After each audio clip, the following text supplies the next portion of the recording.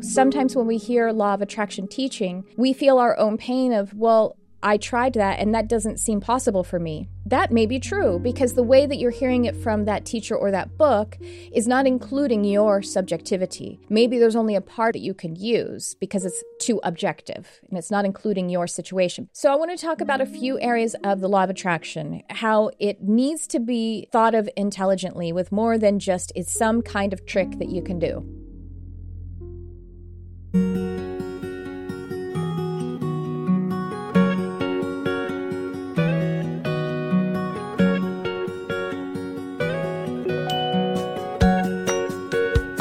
Hello and welcome to the Charmed Life podcast. I am your host. My name is Trisha Carr.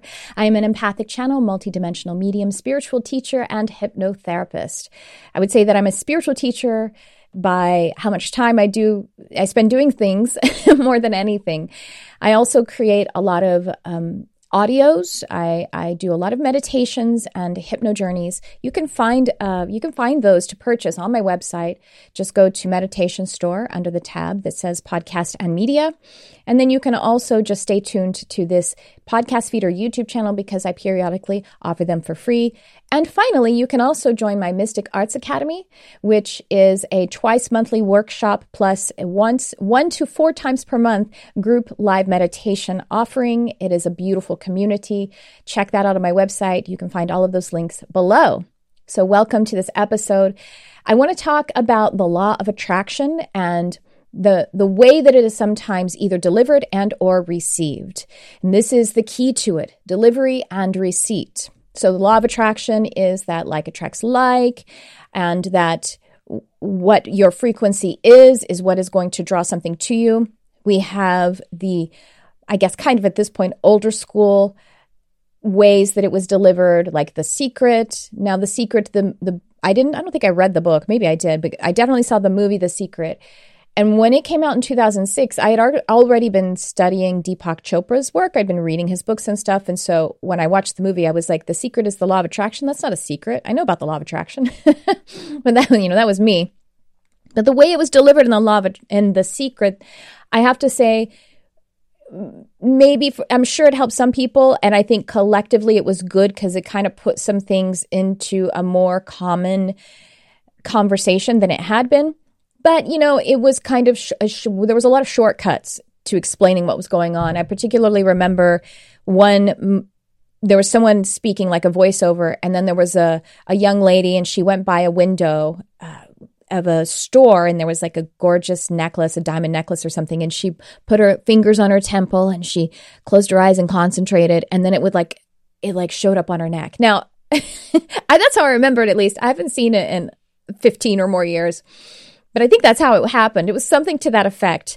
Now, I know they were demonstrating, and it was being a bit of a hyperbolic explanation of it. But at the same time, it was misleading. I'll just say that. So I want to talk about a few areas of the law of attraction, how you can use it, and how it needs to be thought of intelligently with more than just it's some kind of trick that you can do. So I'll first of all say that one thing we have to acknowledge is subjectivity and objectivity. Subjectivity is what's happening with a person, with the individual. And then there's also objectivity, what is happening in the outside world. Now we are a part of all of that. I am co-creating the outside world. My inner frequency, my inner vibration is a projection. The outside world is a projection of my inner frequency. Sorry, I almost said that backwards. So who I am inside is a projection of the outside world. Sometimes this is heard, and it is thought that somehow that means you are to blame or that you've done something wrong. That is not what that means. Because, my brothers and sisters, we are co-creating this reality. We have set things up in our life from a pre-birth standpoint to be dispatched into a time-space reality with certain parameters of who we could possibly be, meaning I was possibly going to be something like this. I was not going to be a 7'4" tall NBA player. My genome did not allow that at all. I was going to be born of my parents. When that decision is made, it can't be unmade. Even if you are adopted or something, you still had biological parents. So these are things that we set up in advance. You were born into a time, you were dispatched as an incarnation into a time-space, a space-time, with the pain and sorrow that may be there because you wanted to be a part of it, because you wanted to help heal it, because you wanted to learn from it. So that is how the subjectivity, the personal, is relating to the objectivity, the outer. It does not mean that you are wrong or you are lesser or anything like that. If you are a person who has a context where the law of attraction doesn't work, like you put your fingers on your temples and then voila, you have a necklace around your neck. Because you may be a person that society is keeping down in one way or another. That's true.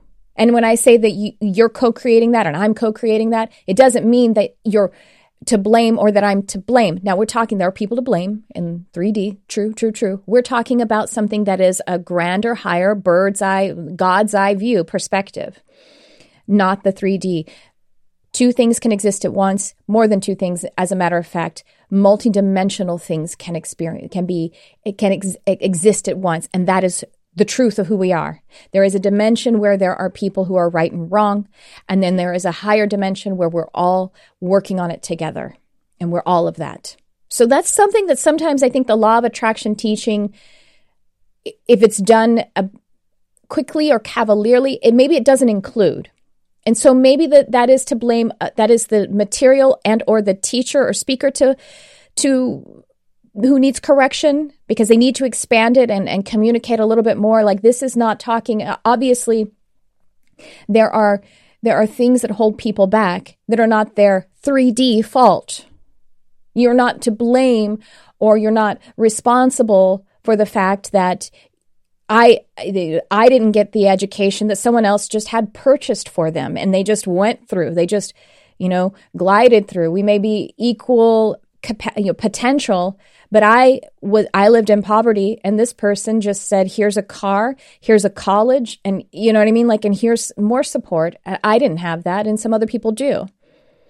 That's not my fault, but it does start me at a different place. But from a higher self perspective, I chose that because I wanted to learn from it. Again, higher self perspective, not the same as what's happening here, and I'm to blame or responsible for it. Subjectivity versus objectivity. When I'm having another way the subjectivity and objectivity works in our lives is I have a feeling about something. The way that I can apply that to others in conversation or in action is if it does somehow take them into consideration. So in the situation of, let's say, public health, I want to experience freedom, but if what I have going on with myself is contagious, then I shouldn't take that freedom into the public. Do you see what I mean? And some of you guys know what I'm talking about. But that's the difference. It's not infringing upon my rights. I'm actually infringing upon other people's rights. We have as an objective standard something like science, and we have other things like academia that help us to sort of zoom out and behave with one another. Science and academics and, just critical thinking and conversation. But how you run things in your house and in your body is different. And that's fine and great. But we can't expect other people to understand our subjectivity as well as we do when we're working in the objective sphere. So that's, I think, maybe from the listener standpoint too. Sometimes when we hear law of attraction teaching, we feel our own pain of, well, I tried that and that doesn't seem possible for me. And that may be true because the way that you're hearing it from that teacher or that book is not including your subjectivity. So this is when you might say, take what resonates and release the rest, because maybe there's only a part of the way that is being delivered that you can use because it's too objective and it's not including your situation. But maybe there is a clear mechanism, principle that you can apply in that sense that if you are able to lean into a more positive feeling, even if things are really difficult, that just you'll feel better. And then you'll better be equipped to make the changes outside, work and keep yourself safe or protected, or move toward abundance even if your inner world is feeling clearer and moving in a positive state. So that may be something you could take from something from the teacher. We have to also understand that when someone is speaking publicly, attempting to communicate to a broad audience, they are being objective and they can't take into consideration, because the lecture or talk or conversation would be you just can't take into account everybody's possible situation. It's not possible. And so you have to kind of take that in for yourself and use it how you would. Again, I'm talking about how the law of attraction can either be misunderstood or not properly taught. And I think it's a balance. I think it's a balance of both. And the key to that is the subjectivity, personal, and the objectivity, the collective, those perspectives. So I'll give you another example or extrapolation from that. Some of the law of attraction teachings have like vision boards. And so a vision board is when you kind of cut out things from magazine and paper and you put them on a board and then you put them out there and you meditate on it, or you just see it in your space daily. And that works really great. People have these in The Secret itself. They have these phenomenal testimonies of, yeah, I did that. And then like 3 years later, it turned out I actually bought the house that was on my vision board. And I didn't even realize it until I went and found that vision board. So it can do some pretty phenomenal things to use a vision board. But if you have a vision board and the way when you see it, it creates a feeling of lack, like, man, that's not what my house looks like. I mean, that's how affirmations are supposed to work. They are an affirming of whatever the energy is in your energy, affirming of it. But if a vision board is creating negation, where you see that and you say, that doesn't work for me. I'm sad now. My house is dingy. Doesn't look like that. I don't know how I'm ever going to do that. If it's not, you're not actually working in affirming energy. So then maybe the vision board doesn't work for you, at least not right now or whatever. Maybe it doesn't work for you at all. It's just a tool. And so if that tool isn't working for you, we have countless and endless tools. So once again, I think that I've seen people, if they do something like a vision board and they say, well, I tried it and it didn't work. Throw the baby out with the bathwater. This universal law, this concept doesn't work. Or I'm broken, which is even sadder or worse. I'm broken. I don't know how to do it. So I don't know how to do the law of attraction or any of these universal laws. So either I give up or I just keep being frustrated. And that's going to actually keep you from manifesting things, because you're in the vibration and the mindset of, I can't do it. I don't do it. I am broken. Therefore, that's what we manifest, is literally broken, can't, not able to. So how this applies to the concept of subjectivity and objectivity is we have to take concepts, tools like maybe a vision board, and we have to tailor it to ourselves, or we have to check it out and try something else. I don't use vision boards. They don't work for me, because that specificity for me does not work on my energy. Looking at a picture of a house doesn't inspire me. It doesn't, or a car, or whatever it is, you know what I mean? Like, it doesn't create that positive feeling in me. It's at best neutral. It doesn't usually create negativity in me, but it just kind of honestly, it creates clutter in my house. I've tried it a little bit. It doesn't work for me. Some people are not as overt and literal with how they work with manifestation, meaning like seeing pictures or outlining things. It has to do with our suggestibility. I'm a hypnotherapist. That's a whole different thing. But in case some of you have actually heard me talk about this, that's what it has to do with. So for me, rather than a vision board on paper on the wall, I sit in meditation and I call up the feelings of well-being and abundance and joy. And then sometimes the details follow. And then I let the details charge it up. But the thing is, we're supposed to release the details and conditions anyway. And for me, I'm just kind of more like that. Sometimes there aren't any details. The details can be confusing for me, the conditions. For me, it's more about the pure feelings of it, the positive feeling of it. For some of us, calling up the conditions and the details to help us elicit those good feelings, but you want to hang on to the good feelings. So you see, once again, we have to work with how we are, the subjectivity. When a teacher or a book is teaching something, it's being objective. It may even be when a person is teaching spirituality or philosophy, it has to be more of a hyperbole. A hyperbole is an exaggeration. It's a metaphor, and it's sometimes metaphoric, but it's an exaggeration of a concept in order to communicate a broad concept objectively. But if we then take that into ourselves subjectively and then get as a previous episode I explained, get triggered by it because we feel attacked or threatened or judged by a hyperbolic general concept, then we're not really communicating correctly. And the best thing to do is take what resonates and see if you can help it to work with your energy in a way that inspires you. So the law of attraction is a universal law, but honestly, it is a subset. It's not even a primary universal law, because a primary universal law, an immutable universal law, is one that can't be changed, and it doesn't fluctuate in subjectivity and objectivity like the law of one. The universal law of one is that we are all one. Now, we have different experiences inside the illusion that we are separate, but that doesn't actually overcome the law of one. It's within it. It is a property of it, the illusion and the separation experience.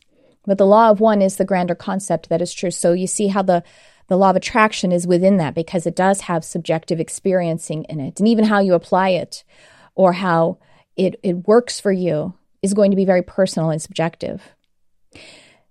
Therefore, if you can take some things away, is keep what resonates. Think of how it would work with you. If your previous episode, if you're feeling triggered, know that if you're hearing that from some kind of general source that is speaking objectively and doesn't know your situation, can't know your situation, your subjective situation, it's not a judgment against you. Obviously some people could be very mean and saying things. I'm talking about for spiritual teachers or philosophical talks. Rather, and if someone seems to be not a teacher that's fit for you, that is a match to you, then take what resonates and leave the rest. Leave that teacher. That's okay. But I want to empower you to do that, to leave the teacher without being harmed, or to take part of the material and adapt it to yourself, or use the tools. And if they aren't really working, and the way you know they're working is it feels good, that's how you know they're working, not necessarily because you wait 3 years and you get the house. It's more that it's helping you to feel good right now. It's affirming your spiritual well-being right now. That's when something is working. And it's not that you're broken. Maybe it is that the tool is broken, but maybe it's not. And it's never that you're broken, though. And also recognize that speakers and teachers and people who are somehow addressing a larger audience must speak in hyperbole. And so take it as you will. If that hyperbole is offensive to you, doesn't resonate with you, then yeah, leave it. Well, I don't know, I talked about a lot of different things here, but I wanted to kind of see how we could use the law of attraction or any of the other universal laws so that you can manifest what is truly in alignment for you, because you are beautiful. The mission that you have, that the way that you want to learn and contribute and serve and just be a part of this landscape, this creative planet, this beautiful, joyful place. If I would love for you to be the joy that you are intended to be, because we're all here doing that and we need your joy. I need your joy. So I hope this is of any help to you. Please leave me a comment on YouTube if you have any feedback. That would be awesome. And other than that, I invite you to like, subscribe, share, comment, and thank you for tuning in. I love you, whoever you are.